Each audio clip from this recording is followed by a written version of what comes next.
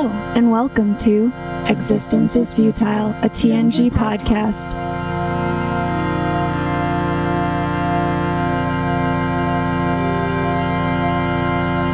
We'll be watching and discussing all 7 seasons of Star Trek The Next Generation in order. I'm Heel Mary. And I'm Gooey Fame. And this is episode 25.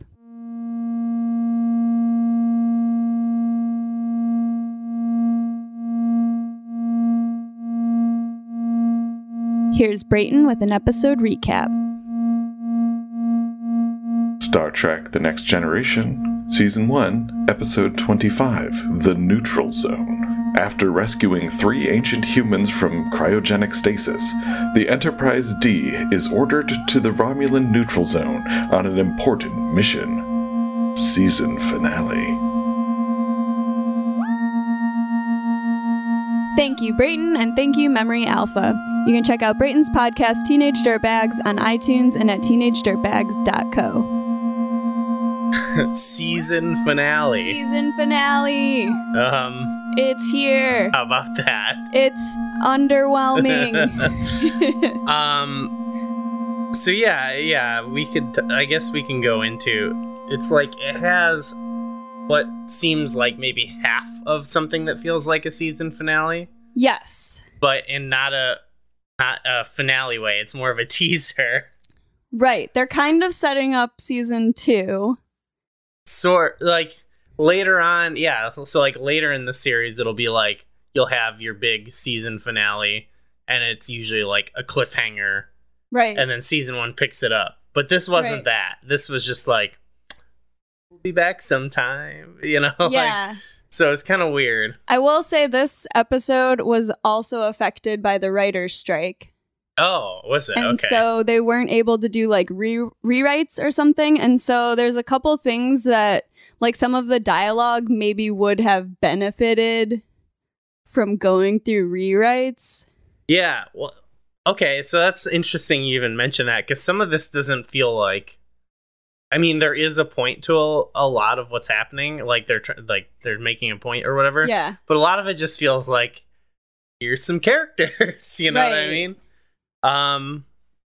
Yeah, we can just go into it, I guess. So we'll talk about the A story and then sort of the B story. Which do you think is the A story? The capsule? I think so. Okay. I think that's what dominates a lot of the episode. I wouldn't even call the other one like a story. You know what I mean? Like, no, they're just kind of gossiping. The other one is like straight gossip. And then like a mild confrontation. There's like an A story and a C story, I think. Yeah. But the C story is the one that like I'm more interested in, even though like that's the idea of. There's less emphasis on it, but then that's the part that's actually like the other, like the A story has nothing to do with season 2. It has nothing to do with anything. It could have taken place at any point. Yeah. It's kind of like a throwaway, like, wouldn't it be funny if, like, the viewers were, like, represented on this show? Yeah. Yeah, which I think is an okay idea for an episode. But that seems more like a mid-season episode. Yeah, for sure. Than a season finale. So that's the A story. We'll go with that. So they find an ancient capsule. And Data is just driven by curiosity. Like he wants to explore it. Yeah. And they're waiting for Picard. Yeah. Or something, right? He's gone. He's on some important mission. Well, he's finding out about all this Romulan business. Yeah, all this politics. Worf wants to like get rid of the capsule. He's like, this is trash. Let's get it out of here. Yeah. And Riker is fine with that too, right? He's like, yeah. Like, no one really cares, but it's Data.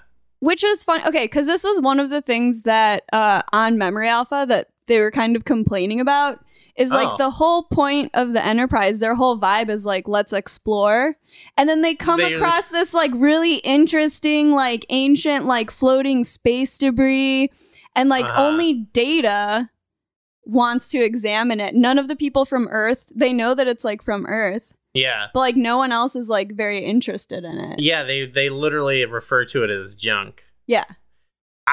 In my mind, I was kind of imagining like maybe they just, because we put a bunch of satellites and stuff up into space now. Maybe like they just happen to come upon that stuff all the time. Right. So maybe it's not that remarkable. And Worf just wants to shoo it away. Yeah, he's like, let's just clean this up, get this out of here. But at the same time, you'd think then like maybe Data would be less interested. Maybe this is just the first time they've had the time. Well, because they're just waiting. Yeah. For Picard. So. And that's kind of Data's ultimate point is, well, we have the time. So and they don't know that anything more serious is going on at this point. Yeah. And they don't, and yeah, like they probably scanned it. Nothing, there was no life signs as we found out. So it's probably just like, yeah, it's just some old like satellite, Yeah.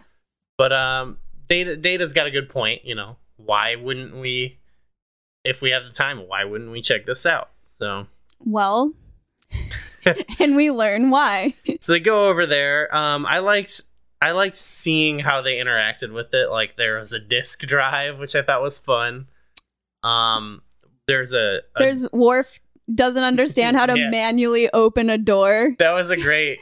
And Data has to show him. That was really funny. And that Worf was just gonna like phase it. Like you must just come to rely on your phaser so much. That's a Worf like solution. Oh yeah. Yeah. If he can't fight it, he'll at least phase it. So I thought a little bit about conspiracy in this one moment where we see some skeletons, like they find these some pods, like mummified, right? And it's like it wasn't as like horrific, but it was like, oh, this is a little creepy. Little decomposed human remains. So I enjoyed that little bit. I liked there was an empty pod. So I want to know if there's a story with that. Did that person like... Well, wait, no, they're dead. So they didn't get out of the pods. But maybe the person just like... Maybe it was just never occupied like by anything, but... Yeah. Who knows? Maybe there's like a Star Trek novel that talks about this. Because, sometimes they got to dig deep for like random characters. Yeah. Like the pod person. But then, they find some people. Yeah. And they bring him over. Well, yeah, because first of all, they find a beautiful woman. Oh, yeah. At first, I was thinking, well, actually, I remember what happened with this episode, but it feels like for a second, like, oh, is this going to be an episode about a pretty lady? Yeah. Like, it feels, You're like, where's Riker? Is this going to be a questionable ep? And then it's just like, it's about like these three people or whatever. So it's mostly about how Americans are the rudest. Yeah, it is kind of. Americans like abroad in any way. So. Are awful. So I did feel like. Maybe we can get into it more, but I did feel like the point of it was supposed to be kind of like calling us out or whatever. Yeah. But overall, I think it does an okay job of like having some fun quotables. Sure. That are like dunking on us. But at other times, I felt like it was like a little over the top and like a little bit like, okay, guys, like calm down a little bit. Yeah. It was like, you've only been there a few hours. Can you just like relax? Yeah. Like you've been dead for like 370 years. I felt like the episode in itself, like its message, it was traying back. Maybe it's just because it's talking to us. You were offended? And I felt, but I was like... You're like, not all Americans? Well, I'll point out, I think I wrote down some moments where that happened. So, okay. So it's Data's call to bring him over, I guess. He convinces Riker to let him. Yeah. And Beverly unthaws them, which Picard was not happy about. Picard's mad at all of this. Yeah. He's basically tells Data, like, they were already dead. What more could have happened to them? Mm-hmm. Now we have to treat them like human beings, which is another thing on Memory Alpha that they were like, this seems very un-Picard. Yeah. Like, because it's kind of like they were dead, but they were frozen with the intent that they would be like thawed out at some point. Right. But it's not. It doesn't cost them anything to do it. I was thinking, like, is it their responsibility. They're interfering, kind of. Yeah, but not with. It's like almost with their own civilization. Yeah. It was weird. It didn't bother me too much. Like, I felt like I understood what Picard was saying. Like, if they're dead and they're of their own, I don't think he's correct there, but I guess it's like when you come across, like when they're digging for construction or something and you come across like a burial ground. Yeah. But they almost never just leave it there. They're not like, oh no, we better leave this here. And like, they usually like take it with them and examine it or study it or like. I think, yeah, that's true. I think what like didn't really bug me about it more was that like after they kind of like had to talk about it, Picard's like, okay, well, I guess now we'll just, you know. Well, he's kind of like, well, now they're here, so yeah, just deal with it. They didn't make it like it was like. It was more of this thing where it came across more where he was like, oh, I just kind of wish that I would have been told, you know, right? Like Data was in trouble a little bit, but this was like the first time we've really seen someone in trouble. And Picard is just saying all this stuff about how like, you know, I'm like really supportive of us like exploring and like whatever, but he's basically like, we've got some more important stuff going on, and this is a distraction from that. That's true. Yeah, we didn't need to like divert our attention in this way. But now that it's happened, we'll deal with it. And because they just have a conversation about it where Data's like, you know, when Picard's like, you know, they were already dead, like, what does it matter what else happens to them? And Data's just like, yeah, that's a good point. I didn't really think about that. Yeah. And to Data, it's like, well, these humans aren't really meant to just be floating like eternally in this capsule. Yeah. They were sent there with the purpose that they would someday be like brought back to life. Yeah. But I wonder, I guess the episode doesn't really have a conversation about this, but I wonder if like the fact that like they were put there like that with the intent of one day they would be healed, does that mean they should have to do it? You know what I mean? I'm not saying that's like even a conversation the episode is having. Because that's kind of why it's interfering, because they must have been sent there with the intention that I don't know who would like thaw them out. Like, we don't know. But so whatever was supposed to happen didn't happen. So technically it should be left alone. But that doesn't make it the right. Well, because then because they just come across it. Yeah, it makes me think back to Symbiosis or whatever, where it's like, where it is sort of like, oh, well, just saving that one ship from exploding or whatever from that sun already was interfering. So like, right. But that at the time, it probably seemed like such a harmless thing to do. Right. Or like Data goes onto the ship. He's basically doing like urban exploration style. Oh, like, yeah. I just want to like look around. And then just happens to find these bodies. Yeah. But I guess maybe it's just a different situation because it's like they're Earthlings or whatever, but like from a different time. Yeah, it's kind of confusing, I guess. But like you said, like they sort of just talked it out and it was like, okay. Because I think it wasn't clear like what the best choice really was. Like, is it the best thing to just leave these bodies? Like they weren't, we haven't really seen them like obviously they don't bury people when they die. Do they shoot them out into space? Like, we don't really know. They haven't addressed it. I know that comes up in other series. Yeah. But we don't know what they did with like Yar's body. Oh yeah, I don't know. Okay, so yeah. So it could, to me, it's like a thing if you just like found these bodies and they're not where they're like supposed to be. It does feel kind of weird to like leave them behind. It also seems like, okay, if whatever happened to the various people there happened to one of their crew members, like if someone had an embolism or whatever, right, or whatever, any of the stuff that happened to them, they would just revive them. They wouldn't be treated like, oh, well, they're dead now. You know, they would. Right. But I guess on the flip side is their medicine and stuff is to the point where like they wouldn't even come close to that. Like, because one guy died of like liver poisoning, and it's like, well, they don't have alcohol, so like, right. or you know, or like they probably have other medicine, like that was no big deal. So like, whatever could have caused that now, they would be able everything to stop. that killed them was now curable. Yeah, and probably easily preventable. Mm-hmm. So I don't know. It raises some interesting questions, but I don't know if that was really what the episode was going for. I don't know either. They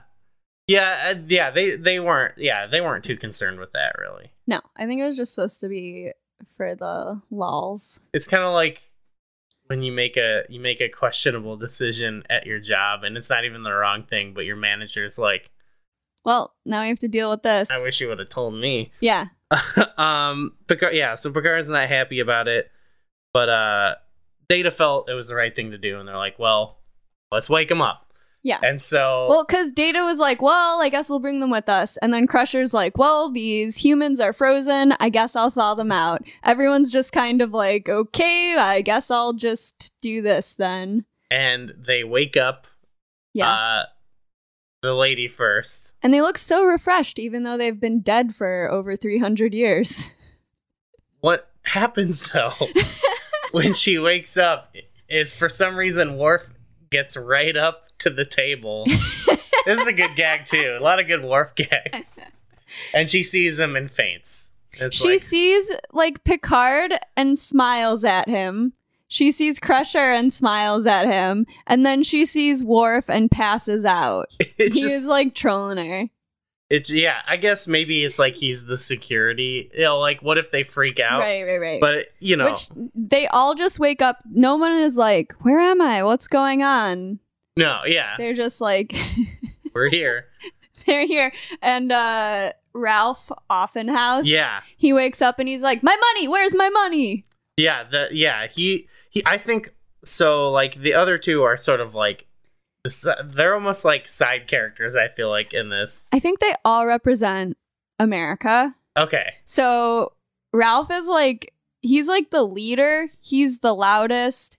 He represents like American capitalism, and he's just like, capitalism is power. I want to be in control of everything. Yes. Like he only cares about himself, his money, and like he thinks he's like equal to Captain Picard. He demands to speak with the captain. He's on the comms. Like, so he's just like classic, like aggro America. Yeah. He's a financier. So it's all summed up in kind of like, the Wall Street. He wants a copy of the Wall Street Journal. Exactly. Like, that's his only concern. Okay. And he's trying to establish his power by being like, my stocks would have split by now. Like, I should have, like, all this extra money. He's trying to get the money so that he can be in control.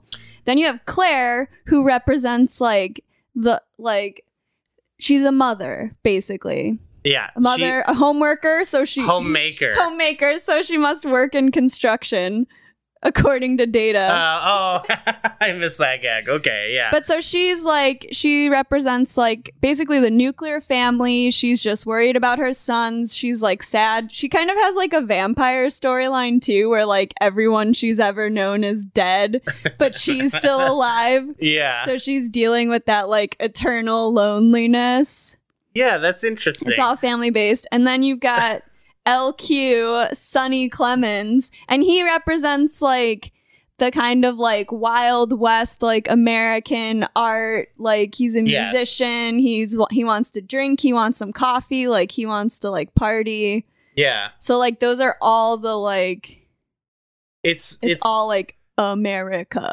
Like like I was saying, it's not like one story necessarily going on, but like this kind of snapshot of like these different elements, kind of cartoony elements. They're all exaggerated, but I get what they're going for a little bit. And everyone's like pretty one-dimensional. Yes, yeah. Which, sometimes I'm like, this is kind of lame, but other times I was like, the way you described it made me like it more. I was like, wow, this is really like deep cutting stuff here, I think.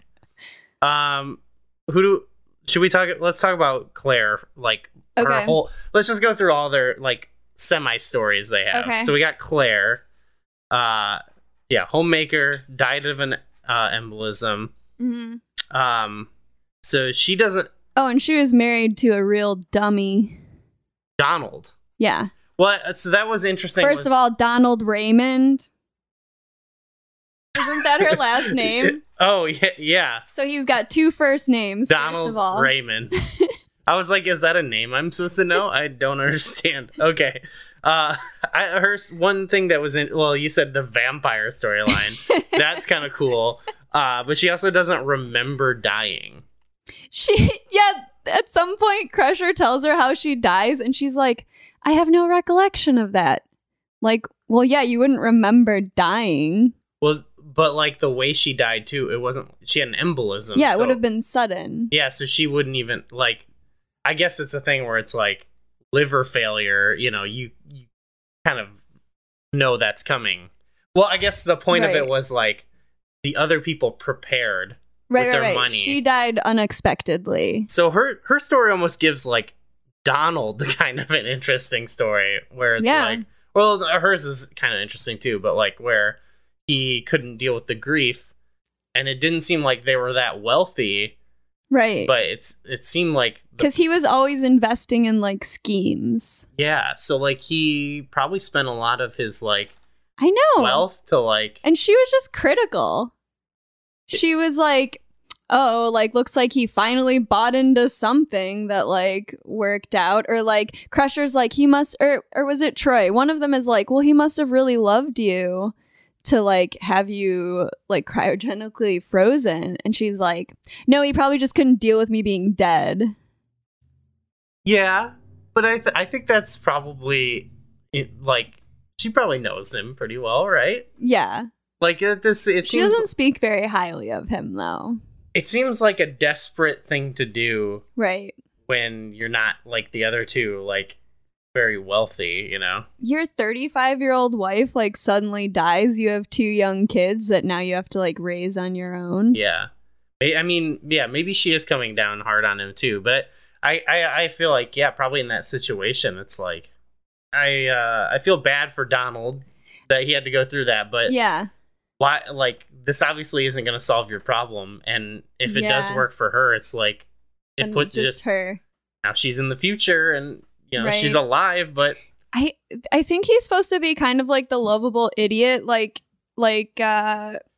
Home Improvement or like King of Queens, like all those sitcoms where like the wife is just like beautiful and like nice and smart, and the husband's like a complete idiot. He's who trying. Can barely function, but he's trying.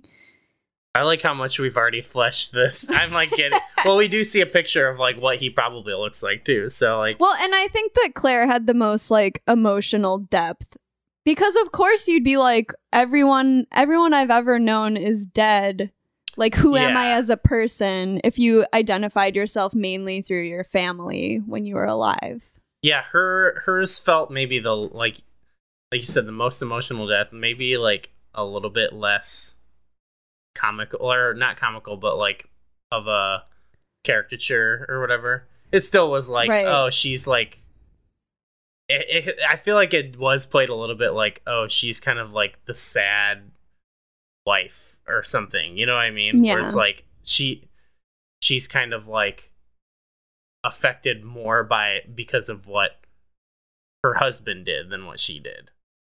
But I guess that's yeah, she's just like the emotional aspect. Yeah. Because neither of the other two have any emotion about the fact that they died. Yeah. That the world has like moved on without them. Which I guess works for their character, but I guess it just reminds me of like other times we've seen certain female characters show up in the show. Like in Home Soil, they had like that story with the one female scientist who she was like the only one who we really got to see, like she was like crying. There's that weird scene where Riker had to like console her, and it was weird. Yeah. I was like, it's always like it's like they're the ones who like really get emotional. It's almost like this weird because it's subtext. like only women have emotions. Yeah. But like that's stupid, and it reinforces toxic masculinity because of course everybody has emotions. Yeah. But they only express it through, which I was surprised when Claire started crying that Picard sent Troy in there instead of Riker. I was glad for that, actually. But usually if there's a crying woman, they send Riker over. There was a shoulder touch. A Picard shoulder touched her before that. Oh. Yeah. Okay. I'm now noticing it because you pointed it out. That one I'll maybe accept because she was crying. So that one has a purpose of like comforting, Not but it just, is like- still like maybe you don't touch this person who is like just dead. Yeah. Yeah, it was another one where it's like, I think it was just more of like Picard's comforting yeah. But if LQ Sonny Clemens started crying, I don't think he would have done the same thing. No. So, No. See? who knows? It's there. So yeah, Troy goes in, talks to her. She says some line about her being a shrink, which I thought was like, Yeah. Troy's like, I don't know what that means. But Yeah. anyway. She's like, I don't know what you mean, but you seem profoundly sad. I love the way she just tells people their feelings. Troy is never. That's not like how upfront. Oh, yeah, always up front. And that's how I always want to come at people, too. Oh, where you just like. You're feeling profound sadness. And it typically works. I guess some people are probably just appreciate the honesty, but I can see how other people would be like, don't tell me how I feel. Well, usually her coworkers get salty with her. Yeah. But it's like, also at the same time, it's like, you can't act like she doesn't know that. She knows. Right. You can't hide your feelings. So the story here is just that like Troy helps her look up her family. And I feel like doing some genealogy, not just for cold murder cases. Yeah, it's also for people who have been cryogenically frozen. For people who have this and wake up in the future. Line. Yeah, for vampires. It did feel like I like Troy's like going back to like just like, oh, you're having a problem with this? Well, like let's just like see if you got let's get on the internet. She always feels like she just knows the right thing to say, I guess.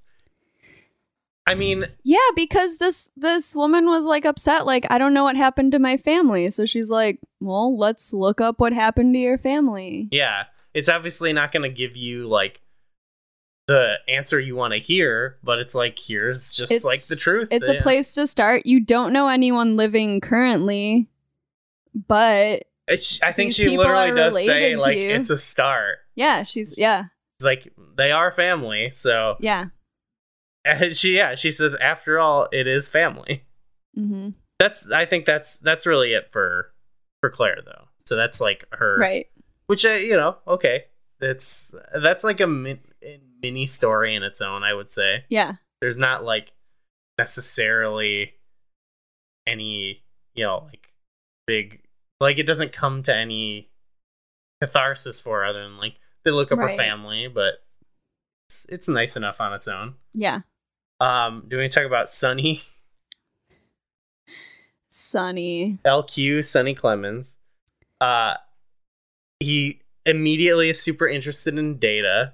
Yeah. So like kind of, I guess it's kind of like the flip side of like Worf freaking out Claire is like he sees like these weird people and he's like he instantly connects with Data, and it's like mutual because Data's also really interested in him because he speaks in a really interesting way. And like going back to the beginning, it's like, yeah, it's like imagine if you could meet someone from like 200 years ago or whatever, right? However long, 300 so he's like years interesting ago. To Data, and Data's like showing him, like makes him a martini, like gets him a guitar, like they start a party planning committee. Yeah, that's like that's kind of like Data is like so down to go along with all of this too. That's like what he wanted, his ideal thing to find is like an actual person from the past to just like talk to and get like firsthand experience that he wouldn't be able to get from just like researching or something. Yeah, especially because Data is like all about trying to like replicate the human experience. Now, granted, these people act way different than these people. Well, and he would never meet someone Because this guy, he wants alcohol, he wants TV, like he wants entertainment, and he gets really like, he wants to go see the doctor because he can't handle just sitting around doing nothing. Like he needs some kind of like stimulation. Yeah. And so nobody, like, that's kind of like obsolete as far as humans go. Which sounds to a certain extent like, like, well, they're all, before they wake him up when they're talking about how he died, they're all very judgmental about him. I know. Like, Picard's like, he must have like really hated life, but then he just froze himself so he could like go through it all again. And Crusher's like, yeah, he was too scared to live and too scared to die. I think this was going back to like when I was watching the episode, where some of it I was like, calm down episode. Like I'm not trying to defend Sonny here because he's a questionable guy. They were really judgmental. Yeah, where it's like maybe it's because I don't know, like specifically with like there's no drink, like nobody drinks, there's like, and they say like TV died out as a form of entertainment. Yeah, apparently TV's ending in 2040. Yeah, but I like in our lifetimes. Like maybe I guess, but like there'll be something similar. Maybe they'll stop calling it TV, but like TV is just like storytelling. Right. So there must be it must have evolved in some way. In the way that there used to be oral storytelling or like painting pictures, and it evolved into writing books that and stuff plays still and exists theater. too. Yeah. Like even like maybe books as like a physical thing. They've all got like some kind of Kindle. But yeah, well, there will still be written stories will still exist. Right. Till then. Like they still, or doesn't like music. Music is definitely still around, but And remember, Riker was watching that 3-dimensional. It was like some woman playing an instrument or dancing or something. Yeah, exactly. So that was basically, and they have the holodeck, which only comes around then. I just felt like that was one that like really annoyed me because it felt so judgmental, and especially because it's like we're watching a fucking TV show. Right, yeah. So where it just felt like so, maybe I'm like reading too much into it, but it just felt so like negative and in not a good way. Like there's obviously a lot of bad stuff that comes with TV or, you know, like associated with it. It's like critical of TV, but you're creating something for television. So don't you think there's value in that? Yeah, Like, why are you critiquing the medium that you've chosen for like creating art? Yeah, that and I don't believe there's not going to be no alcohol or like drugs, you know. And I think Star Trek shows that they're like, I just felt like this episode is just incorrect about its own world. Like there's still those kind of like they talk about going to is it after they talk about going to get those like to the Blue Parrot Cafe. Yeah. Or like I don't know if they ever get a drink when they go to bars or cafes sometimes on the holodeck. Yeah. But I don't know if they've had drinks before. I know they have like they'll get into it. It's like they have like synthahol, you know, so it's not really alcoholic. But I know like it just tastes like alcohol. Yeah. That's like the worst That's part like the of waste alcohol. of time, right? But like there are other parts of yeah, well, we'll see that there is still these things, and it just seems like a dumb thing to like say, like maybe on this ship or something. But I don't know. And they don't offer like, here's what we do instead. Well, yeah, they do. It's the same issue that we often have, where it's like, what do people do in their leisure time? We've seen a little bit, but in that moment they go, well, then what do you do? And they interrupt it. It's like they don't even have an answer a little bit. But we've seen them, they go on the holodeck, they play sports, they do like fencing. Yeah. Like we'll see later, like there's like acting and like they put on shows, and they also play music and stuff like that. But I just don't see how like how like TV, like something that resembles TV goes away. Especially because he was like, let's put the Braves on. Right. You know, like there. So you're telling me there isn't some type of like the computer can't pull up a Braves game, or it can't show you like a current Parisi Squares game somewhere. Right. Yeah, to me that just seemed like so unrealistic and just like trying to be like I get that it's like sometimes like a lot of times Star Trek does come down like it called us in the first season, it called our like current times like barbaric, and they were specifically referring to like military and stuff like that. Well, and now they're saying we're too materialistic and people no longer care about materialism. Yeah. And I think that message I enjoy it with Offenhouse. I like, you know, it was a little comical, but I got it. But to be like, oh, can you believe these people? Like, they like to be entertained by television. Like, oh, right. You know, a little bit. Anyway, that's my rant about it. I just felt like it was both unrealistic and kind of... You're like, TV is a valid art form. Shut up. Just, so much on Star Trek, they're always... Well, we're also in the golden age of television right now. I don't even watch a lot of TV, but it's just the idea, it's like, what's... Being critical of it instead of saying like, oh, this is what people watch now. Yeah. Is like a sexy lady playing a harp, like a 3D projection of a sexy lady playing a harp. Yeah.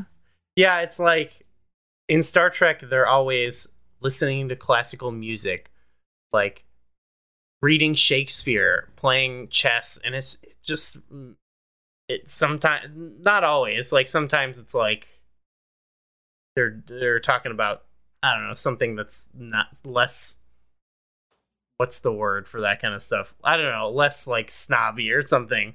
But sometimes it comes off highbrow, and like TV is lowbrow, and like chess and classical music and stuff are like highbrow. Yeah, So sometimes, depending on the episode or who wrote it or however they play it, it comes off as like, in the future, like they only like good art, not none of this trash that people like. Yeah. Anyway, I'm sorry. And we never even get to hear Sunny play any music. Right. Also, that guitar is so ugly. It's very ugly. Yeah. So, like, bad job, Replicator. There is a bit of some country guitar when he asks for a martini and he takes a sip, and then there's like wow, wow, wow. Yeah. I was like, this became a sitcom here of Data and Sunny. Catch the spinoff. So we were talking about it of there's some slang that Data is learning from Sunny. The first moment, I think when they first become interested in each other, is Sunny says something about hooey. Right. It's like hooey. And he does the thing where the way that he repeats it back, Brent Spiner, is like amazing. He thinks like his accent is like the way is the pronunciation. Yeah. Which makes sense. But Brent Spiner is amazing in that moment. And then he does the thing where he like rattles off hogwash or whatever. He looks it up in his thesaurus brain. Yeah, I love how he has to like recall it. Yeah. And he doesn't just know it. It makes me think of like how his brain must work. Then here's the big one though, is we tried to look it up beforehand. But he said, what does he say? Something about some low mileage pit wolfies. Pit woofies. And he says, and help him build a memory.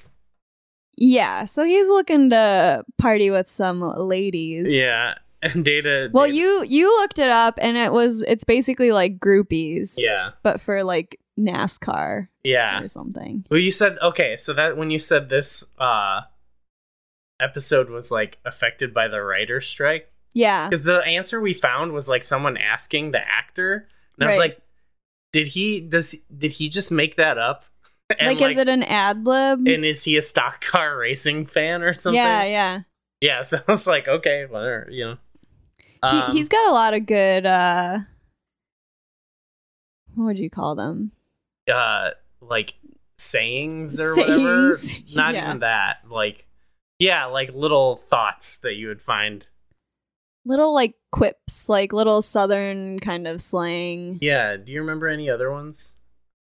No, he was like, It's like the same song, just a different tune. yeah, or same dance, Same dance, but the tune is different, something like that. which is like talking about how he's like more easily able to adapt. He's like not upset at all. He's just trying to like hang, have a good time. And Data's like, "How are you so well adjusted?" And he's basically just like, "Well, it's still life. I'm just in a different place, Yeah, but I'm still just me, like in this experience." maybe, I mean, he does some bad stuff in this, but maybe he's like actually like the answer to like, maybe he is the best of all of them because he's just like ready to accept. He's ready to like just go with it. Yeah.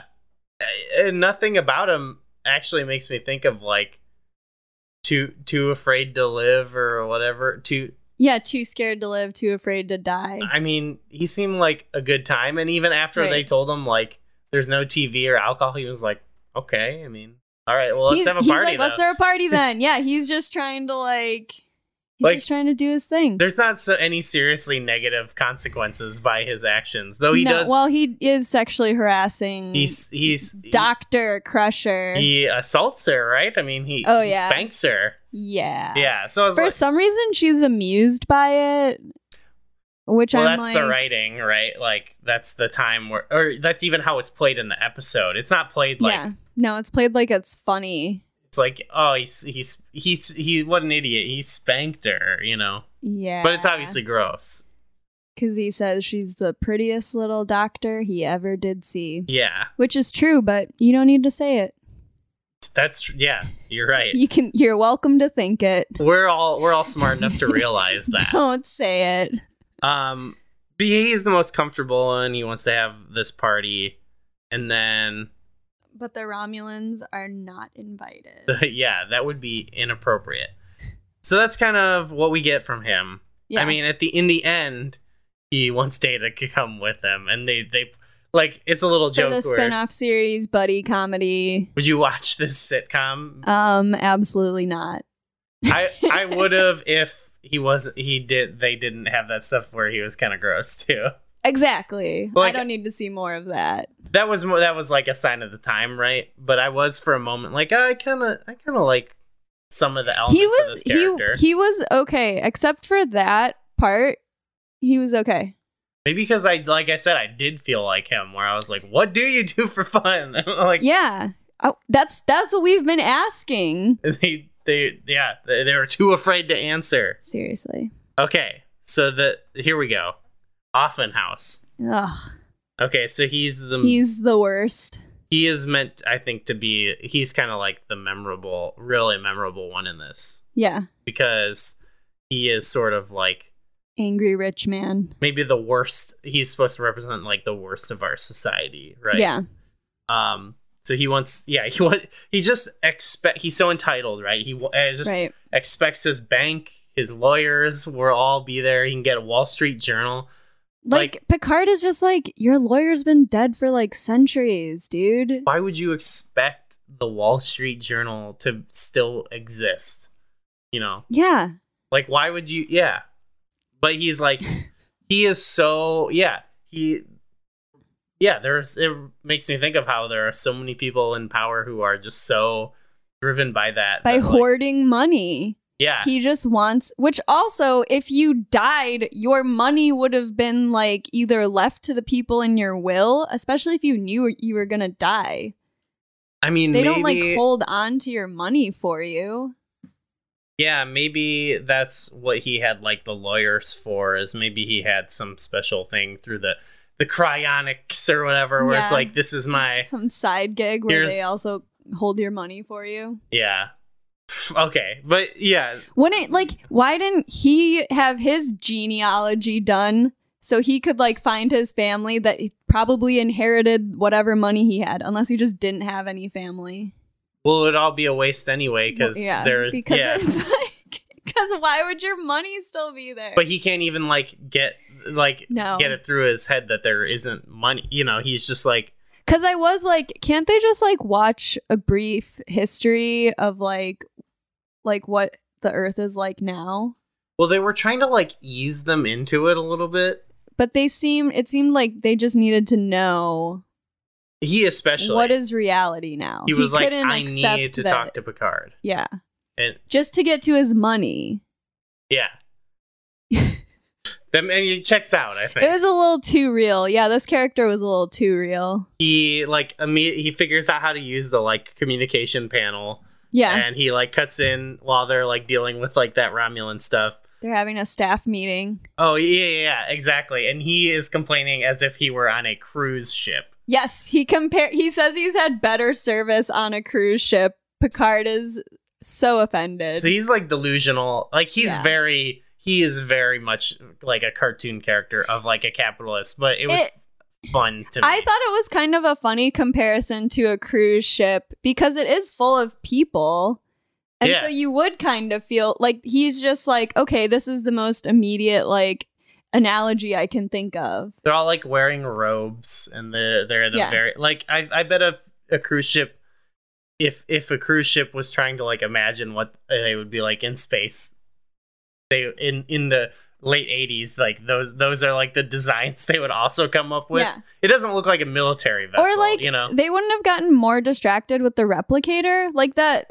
Like Ralph or not Ralph, Sonny gets like a martini and everyone else is just like sitting there. Like no one else, like, you know, they would have spent like half an hour just like making things in the replicator. You know, like, or like take them to the nail salon wherever Deanna's always getting her nails done. Sure. Or like the fabric store where they buy bolts of fabric. Oh my gosh. I forgot about the ships. The parts something of the about ship the ship stores, which doesn't even make mall.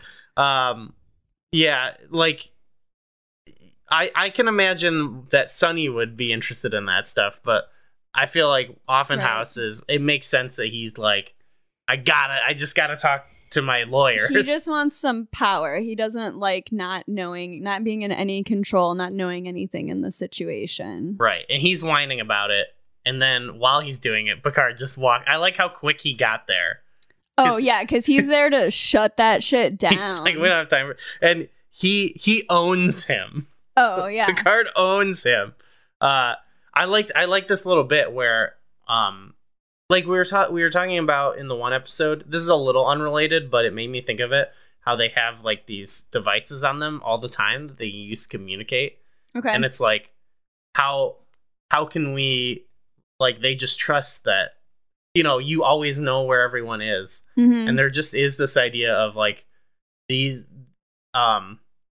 it's actually something that was an idea that was pointed out on Enterprising Individuals podcast where he said that like he feels like the humans of this future are just like a different species from us. Where it's like they can't, like, the kids are doing calculus for one, but like also they can just I don't know if he actually mentioned this, but it made me think of it where it's like they can just be trusted that like they're not going to spy on each other or like or Picard even says because when he tells him not to use the comm panel, the guy's like, well, how come there's no executive key? And Picard's like, because everyone knows not to use it that way. Right. See, that's exactly where it's like maybe it does feel a little bit like unrealistic in a way. Like there's like you'd still think like, oh, maybe people would like still like abuse that. I'm sure it probably happens, but it's just interesting. There's that one episode where Wesley like replicates Picard's voice. He like very easily takes over the ship. Yeah. Well, people were like wasted, I guess, and they were having a crisis.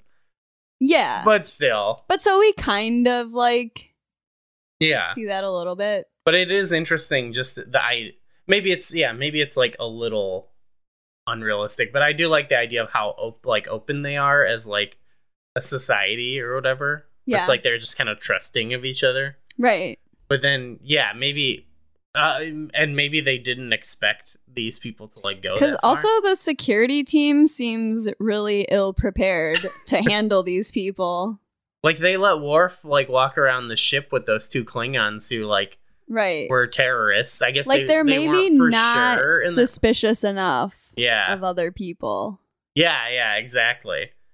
I think it's cool that they are very open, but yeah, maybe sometimes they put themselves in bad situations. And that's maybe what Conspiracy was trying to get at, but didn't quite get there. Yeah. Like in this episode too, it's kind of the downside of being that open is that some people will like take advantage of that and like abuse that privilege. Yeah. So yeah, I think at this point in the show, it's kind of like it's an interesting idea that's not fully developed, and probably get there later where it's like, well, there are things, there are issues that can come about, but there's also like it's also not just like they're not easily held captive either, like like some kid couldn't just take over the ship any day or whatever. Right. It's like unusual circumstances. Right. But it's an interesting idea. He thinks he can talk to his lawyers. He's just... Oh, yeah, Picard is owning him. Oh, right. He tells him that humans have grown out of their need for possession. Right. Offenhouse says it's not just about power. It's about power and control and not just possession. Right. Obviously. Like, yeah. Yeah, that's like clearly what he sort of apologizes and is like, sorry, I just like can't handle feeling out of control. Okay. So is that meant to like gotcha, bye. Is that meant to like humanize him a little bit? I think so, because then when he shows up later, he shows up on the bridge. First of all, nobody notices that someone who isn't supposed to be on the bridge just walked onto the bridge. Right. And then he interrupts this meeting. They send security over to him and they just stand there. Right. And he also like points something out and Picard's like, he's right. Yeah. It doesn't come off of like a big thing where it's like this guy, like where it was meant to be like, oh, he did actually have this. He was suspicious enough. Like, yeah. But it was like, why is... Picard was just like, yeah, that's what I was also thinking, basically. Yeah. He's like, yeah, I agree with that guy. And I don't know if that was meant to be relatable. Why is he still on the bridge? I don't think whatever it was trying to be mattered. Like, he didn't even need to show up. Like, these could have been set... Well, it just was on its own. It was just kind of like, whatever. It was like setting up a situation that was like totally unrealistic and just like made them seem like a bunch of amateurs. Like, how do you let some random person on the bridge? And they just kind of let him hang out. Yeah. And they're like, oh, he's fine. Yeah, that was more of just like, it reminds me again of like the weird blocking of when like those Klingons picked up the kid. Right. Whereas like, you're not supposed to think about this, but like you can't help but to think about how awkward it seems. I will say, though, whenever you are around, like, cops or security or whatever, it does have an awkward vibe. Yeah. Like, I don't think that that's intentional on the show, but it is the way that it gets kind of awkward when it's like, because usually they're, like, encountering someone where there could be a legitimate threat. But when they just come across something on board, they're less likely to like treat it that seriously. Yeah. Probably because they don't have a lot of like day-to-day issues. Like if people aren't drinking, there's not like a drunk tank on the, ship for like people to like spend the night there if they're like rowdy or something. And it probably is just like their philosophy is way different.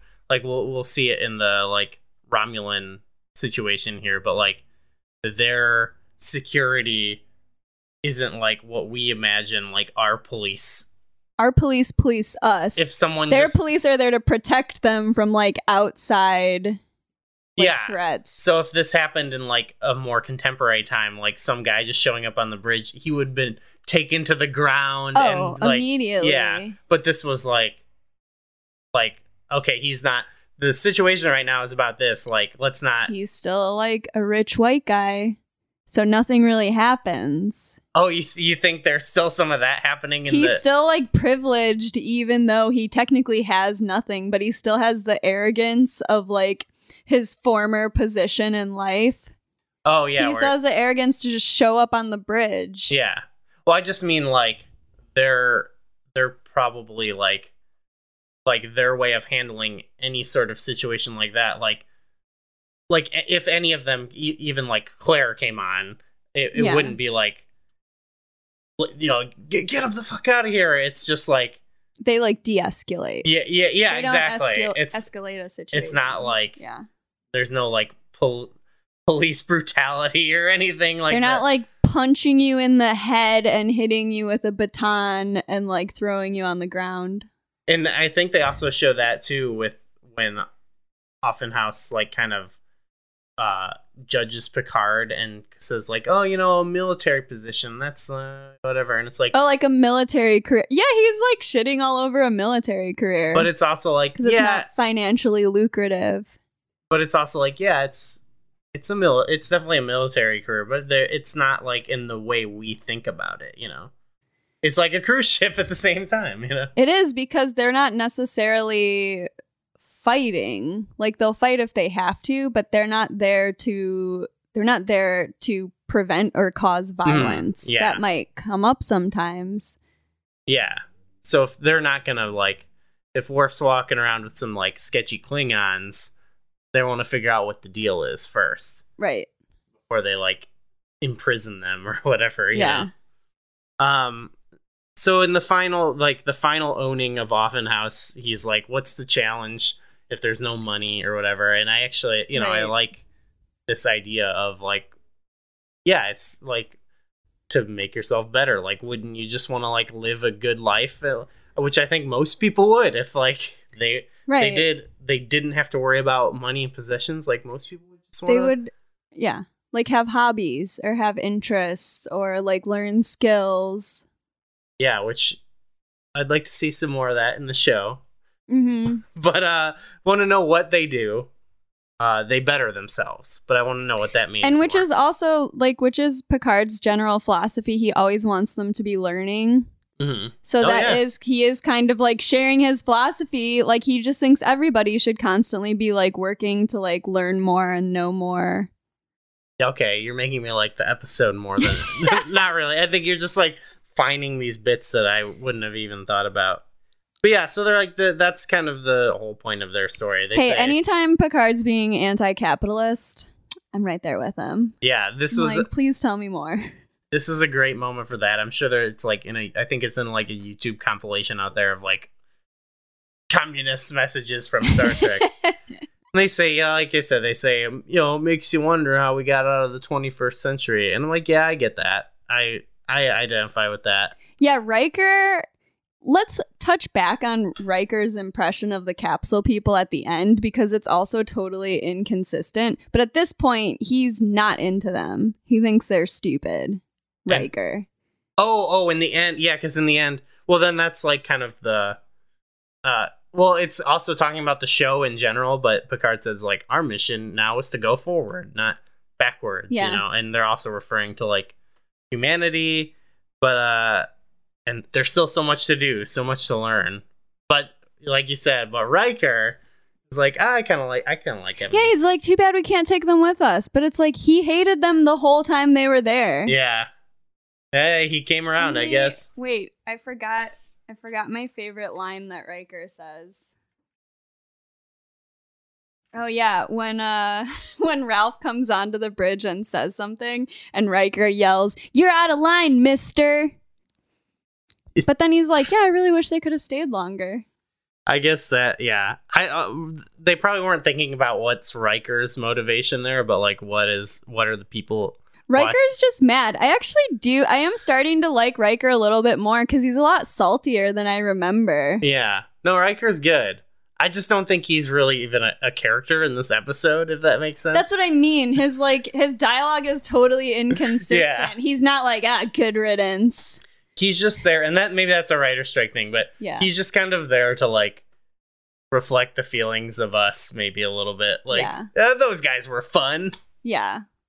Okay, let's talk about the C story, right? Okay. How long have we been talking? This feels like a long episode. That's not bad. Okay, so we've been talking for a while, but you know what? The C story, like you said, there's not much to it.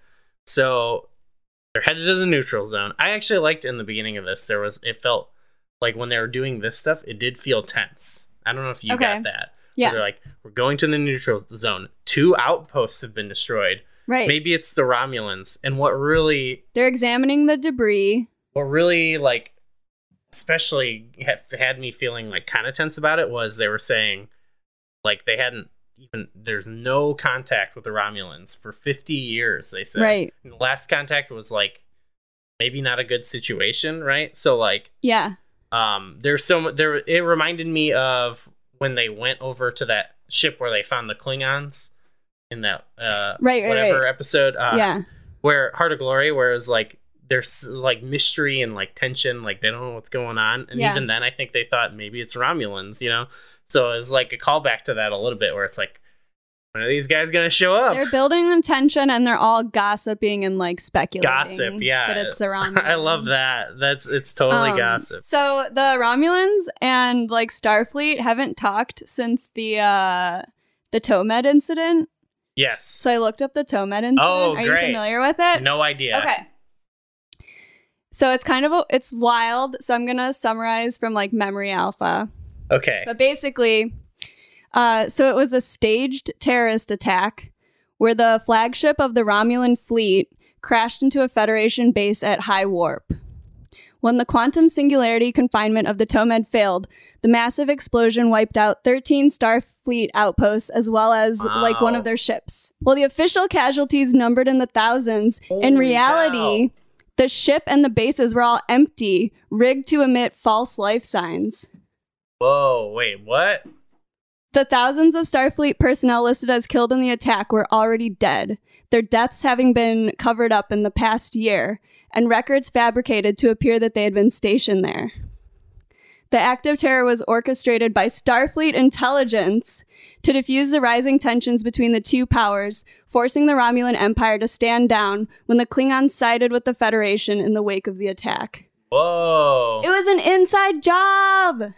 Wow. This is a truther storyline. Well, okay, what is that? Because at the time, they, like, in this timeline, they probably don't know that either. So this is a version of the story, and so this is, like, in, like, Pocket, like, the original series Lost Era novel. Okay. This is the version of the story that they tell. Okay, wow. So after this incident, that's, like, why they ceased communication. Wow, okay. So there's that darker side. Inside job. Well, I like your research, like that. I just assume like, some battle, and instead it's like, this makes sense, maybe. Right? Oh my gosh. And so we don't know, like, to Starfleet, they might think this was a legitimate, like, terrorist attack.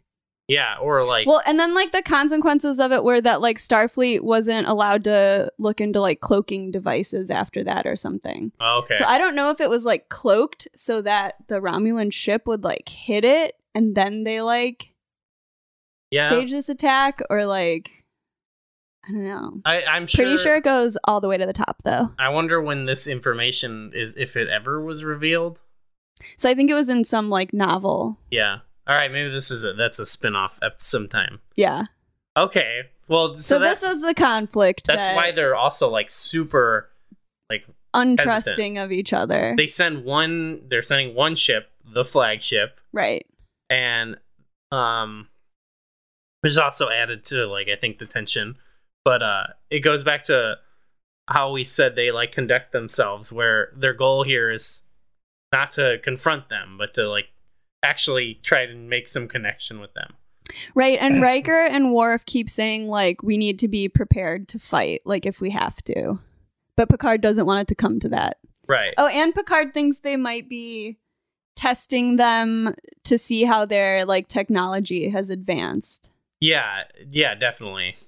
And what I think is interesting, I guess, about the established connection thing, after what you just told me, is that like a terrorist attack that they think killed thousands of people. Right. Like their response to that was like they haven't talked in 50 years. Like they didn't immediately like try to invade them, or who knows? I guess there was tensions between like, the Romulans, the Klingons, and Starfleet. But so then the Klingons teamed up with Starfleet And so then the Romulans kind of had to back off because they couldn't take on like both of those groups. Just think about now, though, if like I know they go into similar stuff with a different incident, but like, you know, if some like type of event like that happened on that level, like, and not resulting in like 20-year occupation of like Romulus, you know, like instead it's like, okay, let's go and try and talk to them, you know? Yeah. But 50 years later, even so, yeah. So there is what you're saying, like they might want to test themselves, and there's kind of this like, we should fight them. No, let's not do that. I guess I like the idea of this the whole time. Like that's kind of like an interesting theme that's going throughout it is like, let's not. Nobody, like with the Romulans, neither of them necessarily has like the upper hand. So they're like equally kind of suspicious and like feeling each other out at this point. Yeah, that's always like almost always when you have the Romulans, there's always like this element of like, what's their real goal here? Sometimes it's like better than you. It's not as bad as you think, and they just don't want to let you know. Or sometimes you're dealing with a guy who's got his own agenda. Or because something. I think Troy says they're like either intensely violent or intensely tender. Yeah. So did you have like an impression of Romulans before? No, absolutely not. This is also my first impression of them. Yeah. So it's kind of cool because it is like catching you up to speed in case you like, you know, you hadn't watched the original series, or even now it's like we're revisiting it. So it's like they talk about how they are sort of an offshoot of Vulcans, right? But they definitely are like where they have that sort of like cunning about them, or like they're clever, but they're also like they're like maybe emotional, right? Or like they're just very extreme, like you said, where like it's interesting though because it's still in a very like cold and calculated way. Wouldn't you say? Yeah. Like even the guys we meet like are very withholding, but you can tell they're definitely like they're ready to go at any moment. Like they could go. The last thing they say is basically like the Romulans are back, bitches. Yeah, don't fuck with us. Yeah.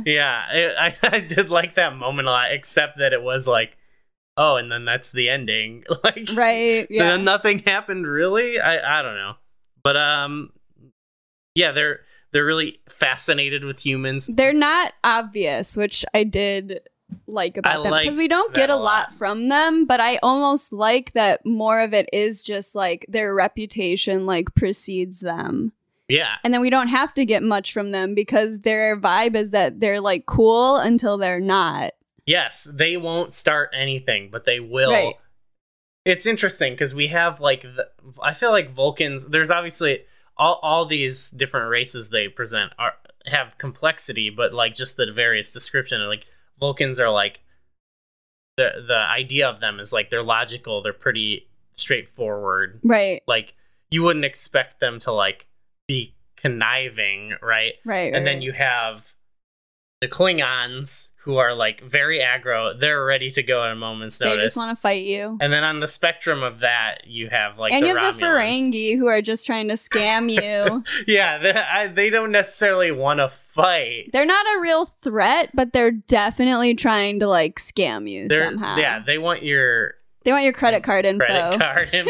Yeah, they've definitely got some email scams. Oh yeah. So I like that like they kind of have this. Yeah, they're just so distinct from them, but they have elements that like you see in the other guys. They're like the coolest. They are cool. They look cool. They look cool. They've got cool bowl cuts. They look like cool Vulcans. They're and cool, Vulcans are cool looking. They got like more style. Their brows are styled. Like everything is literally on point. Yeah.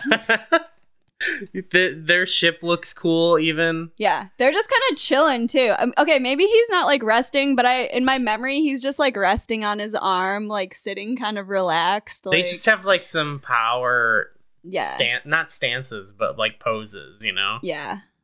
So so the outposts. Here's some like maybe some foreshadowing or something. Okay. So the outposts, they weren't just destroyed.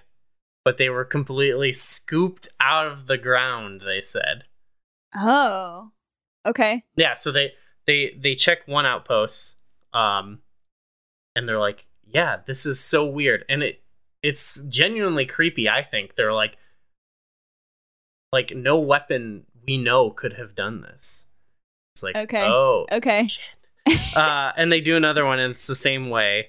And then we get that same thing where like Riker's like, we should go to red alert. Like, this is fucked up. Yeah. And Picard's like, no, I don't think so. But I think he convinces. Don't they go to like yellow alert? Yellow alert, yeah. So it's like, let's at least, let's. Which do you think when it's yellow alert, everyone like kind of looks up from what they're doing, and then they're just like, whatever. Maybe, yeah. It seems. I mean, it seems like on that kind of ship, if you're like, it seemed very, what's the word? Like procedural. Like, right. They probably do yellow alerts a lot of the time. Yeah. Where it's like, let's look out, but like, nah, it's fine. No, let's finish our lunch. I've got like my astral cartography I've got to get back to. But then so they're talking about they go to yellow alert, and then like that all that stuff comes to a head when they're like, oh, we like where they're trying to find them, but they're like maybe cloaked. I love that too. That was like very tense. Yeah, I loved all of this stuff. That's how Offenhouse manages to stay on the ship, because they're all like kind of waiting to see where the Romulan ship is, or yeah. They're like, we don't have time to like mess with this guy right now, and they're saying like, well, as they're disengaging their cloak, they'll be vulnerable, and we could just destroy them. It seems like what Worf and Riker want to do. Which I was like with Picard, where it's like, well, that seems. Let's chill. Yeah, let's determine their intent. But then they have that scene where like the ship does the cloak, and like I was saying, like I think it looks awesome. Yeah, and that moment is so epic. I thought everyone is like entranced by seeing something that they haven't, like, or they've probably never seen this modern version. Yeah, of how many ship. of them could have? Well, and Worf's parents were killed by Romulans. Yes, yeah. So that's why he's so like aggro and wanting to fight them. And he's like, they don't see Klingons as and humans as anything but a waste of skin. Yeah. They call him like they're Picard's racist dog, to him, right? Yeah. Yeah, they call him a dog. So he kind of justifiably is just like, nothing good is gonna come from this. Yeah. Oh yeah. I like too. Like, it's another reminder of Worf's story, which I think is right. Like, we'll get to eventually, and it's pretty awesome. So kind of that like Batman backstory. He's got Batman. Worf should have been a superhero. I think he's either Batman or Mil Muertes. Oh, I forgot about that. I forgot about that. He was in the rubble. He's in the rubble. Maybe his Targ avenging was his there. parents. Maybe with his Targ. Oh my gosh. We don't know how his Targ, whether they survived or not. And now he wants to avenge his parents' death. So Tabak was one of the Romulans, yeah. Right? I think that one, we'll do another little trivia again. He's played by the same actor who plays Gul Dukat in Deep Space Nine, which we guessed it on Enterprising Individuals. Okay. And he was like, yeah, so it's cool to see. Oh, he's big, tall. Now I can see it. He's like big, tall guy. Yeah. And he's same kind of like in that he's playing a Cardassian, but it's like similar, like, don't fuck with. Yeah. Yeah. I like seeing like how Star Trek, like we wouldn't notice this half the time, but sometimes it's like, like Armin Shimmerman, you played like this one character really well. Now you're a main character, like right. So it was cool to see that. Like when I watched TNG the first time, I probably didn't notice that, but now I'm like familiar with him. I was like, yes, he was awesome. Like you said, cool look, cool stance, and they played the characters so well. Yeah. So they tell them that their outposts were destroyed in a similar way, which is like, oh no, oh shit, this is bad, big bad. So I like that it's like we're reintroducing this like new villain, but there's something like worse potentially going on. Yeah. So it just this whole time I'm like, even though I know like what happens in next gen, I'm just like, yeah. This sucks. And because they've been relatively safe season 1. Yeah. They haven't, like, there's been random situations where someone, like, a person might die, like, whatever, but they haven't really all been under, like, a really serious threat that we thought. Like, there's been a couple moments that were tense, or that, you know, like, Geordi had to split the ship apart and send away all the kind of non-essential personnel, or, like, you know, there's been moments of danger, but now it's like there might be a group. It's like, it's your typical danger that's like, it's maybe they've all, I think they've all been in danger at times, like, but it's your typical, personally, yeah, like Star Trek thing where, like, this feels more you're in like space and you're on an adventure, you're gonna encounter danger, right? Where this felt more of like, this is a threat to, like, everything. Yeah. Kind of like maybe conspiracy a little bit, but it didn't actually feel that way either. Even then, they were individually targeting people, but I feel like this is more like the ship and, like, Starfleet is, like, under threat. The Romulans are under threat, like, as a larger group. Yeah, it's more than just Starfleet. Even it's like Romulans, like, there's something going on that, like, nobody can figure out. Right. And I like how the Romulans spin it as, like, a diss on the Enterprise, or, like, Starfleet. They're like, yeah, when we saw this, like, we knew it couldn't be, like, your asses. Like, but Picard basically suggests, like, let's collaborate and figure out what's up. Right. And they're like, he loves to collaborate. Yeah, a hot collab from Picard. Yeah. And they're like, I like this idea too, because we were talking about like when you looked up the Tomed incident, it was like, they teamed up and they backed off. But then they also say this line, matters more urgent caused our absence. It's like, like, what happened? Yeah. Did they have, like, a civil war or something? Like, I don't know. I'm sure there's lore, some book on it, but I'm like, just that I like that it's like, we don't even know. It adds to, like, and the mystery they're just of like, them. we had some more important shit going on. Yeah. So cool. They're so cool. Like, they're so, like, yeah, I don't care. They're like almost too cool. We're busy anyway. Oh, we didn't even notice we haven't talked in 40 years. And they're like, oh, we left and look what happened while we were gone. Yeah. So yeah, then there's like the "we are back" line. Mm-hmm. I said, oh, I think our lives became a lot more complicated. Right. But that's like the end of the story, really. So that's kind of what is disappointing about it, is that it's kind of like a trailer for what's gonna happen, you know, where it's like, oh, here's this.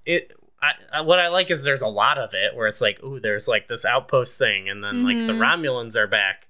But it felt like they didn't have enough for a full episode, or like, which is why they had all this filler, like, kind of goofy storyline. Yeah, I feel like if you took off that like A story and like wrote another like 20 minutes about like a more satisfying, you can still like have a satisfying conclusion and still be like, but the Romulans, there's still more going to be more with them, because the two stories had nothing to do with each other, and they tried to bring like Offenhouse into the Romulan storyline, but it didn't really make sense, and they didn't use it as like, you know, like, here's an analogy for what's going on over here, or here's how these two things are related, or like, this experience made us like look at this other experience differently. They just have nothing. It's just like two random things happening at the same time. Which I think even if it didn't do that, you could get away with it, like, of some random episodes, like, but yeah, this is like meant to be like, here's the like punctuation at the end of the season, right? Yeah. This is it's just a weird, ending for it. Yeah. Which I guess the season began, well, we'll talk about that, and we're going to do a whole season 1 episode. Oh, yeah, so then, the next episode will be like a season 1 recap. Yeah. But I guess it makes sense in a weird way, where it's like the season began with a weird, kind of a weird mishmash episode, so like... It ends that way. Yeah. So... Who would you join? Would you join the capsule people? Do you want to wake up in like 370 years? Oh, like if I had, like, would I even put myself through that? Would you put yourself through that? And what is the first thing you ask about? Would it be your money? I think if I had some kind of illness like that or something, it's just like, well, if the I don't know. I guess like, because you would want to be cryogenically frozen, like, and woken up in the future. If we're talking like this is guaranteed, but it seemed like some people on the ship died that we didn't even get into it, that like those companies didn't even like end up existing. Oh yeah, they said it was like a fad of like the 20th century, and it didn't go on much like longer after that. A lot of the companies had refrigeration issues, which I think all of that is like power issues. So that's why they started sending them into space, because they had to like come up with a reason like why they would even find them in deep space. You know, there was a Futurama episode that was, I think, just a parody of this one too. Okay.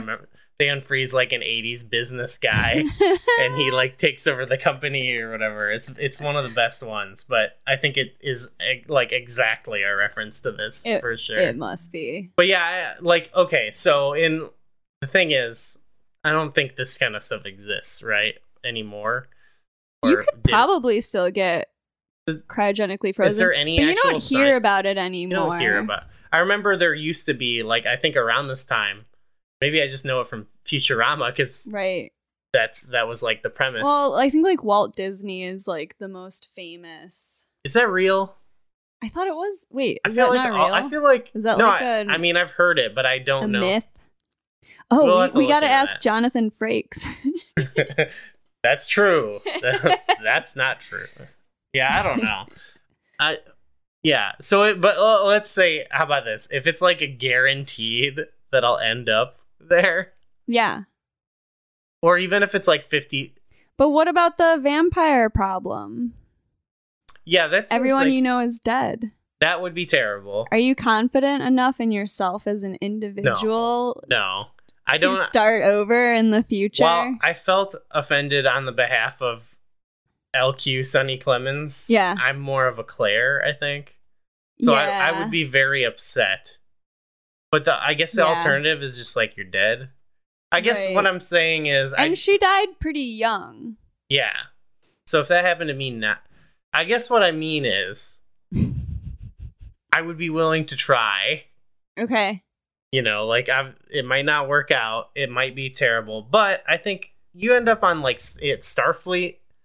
You know, like, there's no need. Like, it worked out pretty well for some of them.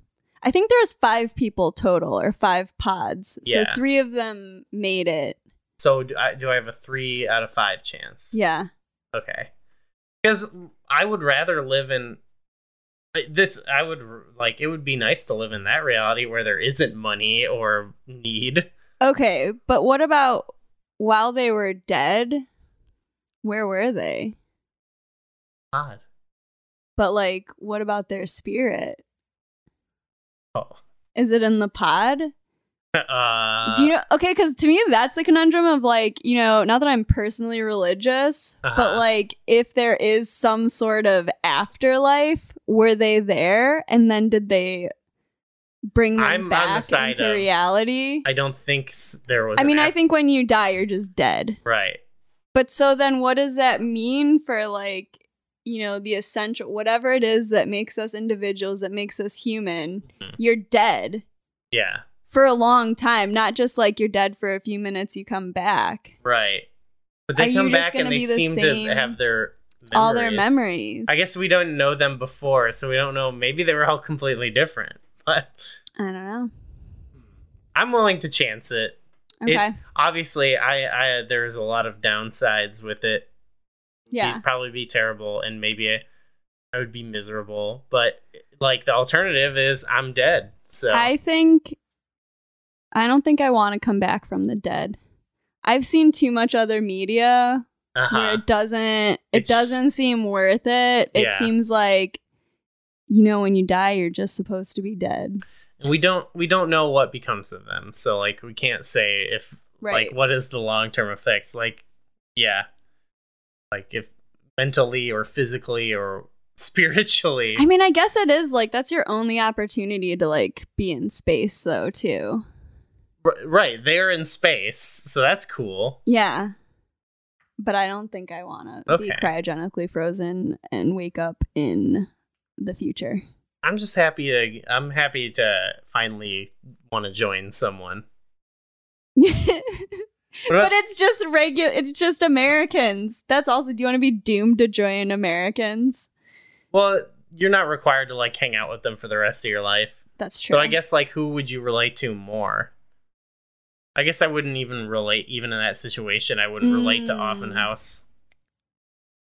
No, I wouldn't be worried about money, but that's probably because I don't have any. But like you were probably of only how many people actually like went through this experience and actually came out on the other end, you know? Right. You need like a support group of people who Oh, understand. that's your support group? Oh, boy. Yeah. Not Sunny. What about the Romulans? Do you join them? I would maybe join the Romulans. They're cool, right? Yeah. I mean, we don't know enough about them either way to know what their deal is. I like their attitude. Yeah, they've got a cool attitude. I don't think I would fit in well, but like... I think I would absolutely fit in well. I like the idea of... I'm totally willing to get a bowl cut. That's like the trade-off instead of like, oh, but you had to be dead for a while. It's like... Yeah, it's like, will you cut your hair? Like, absolutely. They make bowl cuts look cool. I mean, they're always back. Bowl cuts? Yeah. Bowl cuts, yeah. Like, because I feel like 2 or 3 years ago, last year, this year, bowl cuts, always a thing. Well, here's the thing is, I think it's because Star Trek brought them back. Well, it's like you had Spock in the 60s, right? Oh, keeping it relevant. You've got him in the 70s with all the movies, right? Yeah. Then you've got him. He shows up in Next Gen, but you've got the other Vulcans and the Romulans in Next Gen, right? Right. Going into Deep Space Nine, and there's not a regular character, but then Voyager, there's Tuvok. Then Enterprise, you've got T'Pol, I think is the character's name. Yeah. And now all the way back around, we're at Discovery and whatever. There's Vulcans there too. Spock. It's Spock. He's back. Yeah. He had a beard. The Spock. Oh, he had a beard too? Yeah, that was like when they brought him back in Discovery this last season, it was like there was so much outrage because like he had a beard for a second. So like bowl cut, beard. How many people have that now? Trend. Yeah. And I think Star Trek is really, even if people haven't thought about it. Yeah. It's specifically Spock. That's the most iconic. His hair is the perfect texture because it's so smooth and straight, but full. Is that the most iconic bowl cut of all time? Do the Beatles have bowl cuts? I can't think of a more iconic. Ooh. Are those bowl cuts? Maybe. They're mop tops. Mop tops. They're kind of a variation on a bowl cut, though, I feel like. Maybe that's the most iconic bowl cut of all time. Yeah, but where did they get it from? There you go. That's a question. That's like a cliffhanger question, I think. Yeah. Okay, so would join them. Wasn't romance in this. No. They didn't send Riker in to comfort the crying woman. Yeah. Nothing like that. There was we need maybe a friendship meter for Sunny and Data. Yeah, whatever. They were they hit it off pretty well. It wasn't friend bomb. Friend bomb? Is that the equivalent of sex bomb? Oh yeah. It wasn't friend bomb, but they didn't actually get to throw their party. That's true. I kind of expected that to happen. It was like a teaser for a friendship that never really materialized. That would have been a nice like punctuation at the end of the episode. If they had a party. Now they're all at the party and they all tell us what they've learned. Yeah. You know? Okay, so not friend bomb. And then I guess so what would you rate the episode? Oh yeah, we have to rate this episode. It was You know what? We're both like, it wasn't good. I'm going to give this episode 2 stars. Okay. I feel like can't say it's bad. It's not like 1 star. It's not what's territory necessarily. It is a bad season finale. It makes no sense as a season finale. Maybe the Romulan plot, but like there's not that's not the main point of this episode. I feel like, if it was like it like almost deserves a 1 for like trying to pass that as like the season finale. Right. But yeah, on its core, I agree with you where it's like, yeah, it was okay. Like I actually found I found myself pretty entertained a lot of the time by watching it. Like a lot of stuff being kind of funny, or like talking about the Braves and so I'm like, I will say the first run through, I hated it. Okay. Second time around, I like warmed up to it a little. Yeah.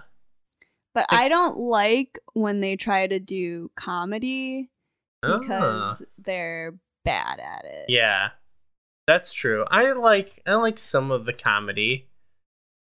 There's moments. I like the kind of sight gags, like, like Worf not knowing how to open a door manually. Like that's more, yeah, like subtle. Like, It's not like over. Yeah. I'm trying to think. I guess we haven't had like a comedic episode like too much in this. Like we had. Yeah, I think they've just been bad so far, but I think there are some. We'll get some funny eps. Later. I doubt I will find them funny, but I also don't particularly enjoy comedy. I think it's more of like like it's not just that it's comedy, but it's like a humorous exploration of like the character themselves, Right. Like it's more of like you're watching, like it'll be an episode about not about some space quest, but like Data trying to do something simple, and it's like, yeah. Or I like when they're like teasing Worf about being so aggro. Yeah, so I guess we'll see. But yeah, there hasn't been good comedy yet, I don't think. I'd have to. The idea of them writing comedy just makes me feel worried. Yeah, it's just hard. I think it's hard to pull off in that situation. All right. That's the end of season 1, I guess. Well, that's the end. But I think we're going to do a better job of wrapping up season 1 than they show did. Yeah. Well, the bar is pretty low. Yeah, that's so true. Hopefully we'll do a better job. So our next episode, it's going to be like kind of we're going to like do some kind of ranking, I guess, but it's going to be like, it's more like we're going to just be. We'll talk about like the best and worst of season 1. We'll talk about like characters and how we feel about what they're doing with it and what we hope happens in season 2. Should we try to guess the first episode now? Yeah, and then we'll come back to it. Do you know the name of season 2, episode 1? I think I do. Oh boy. First episode of season 2. I think I know what it is. It is called The Child. Oh. Okay.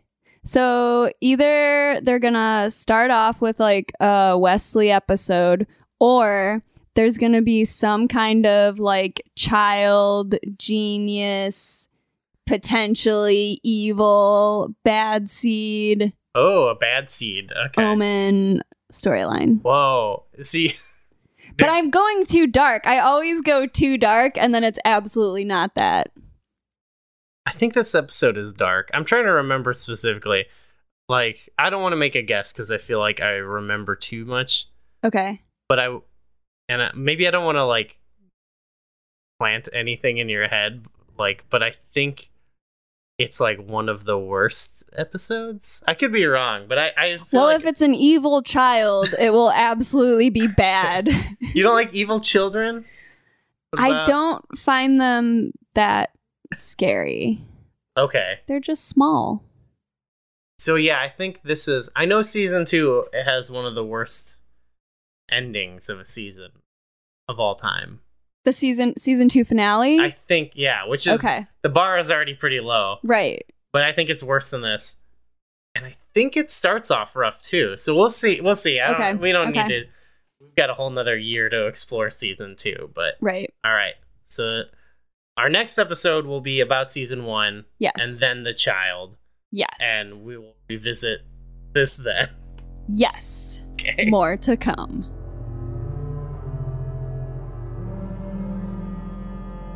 Thanks for listening. Your biological and technological distinctiveness will be added to our own. Our music was recorded by Paul. You can follow him on Facebook and Instagram at We Are Bringers. You can follow Gooey on Twitter at GooeyFame and follow me on Twitter at TheHealMary. You can find us on Facebook, Instagram, and Gmail at Existence is Futile Pod, and follow us on Twitter at EIF Pod. If you liked this episode, please remember to leave us a rating and review. For Gooey Fame, I'm Heal Mary, and remember, to even ask such a question implies that we need permission. We do not.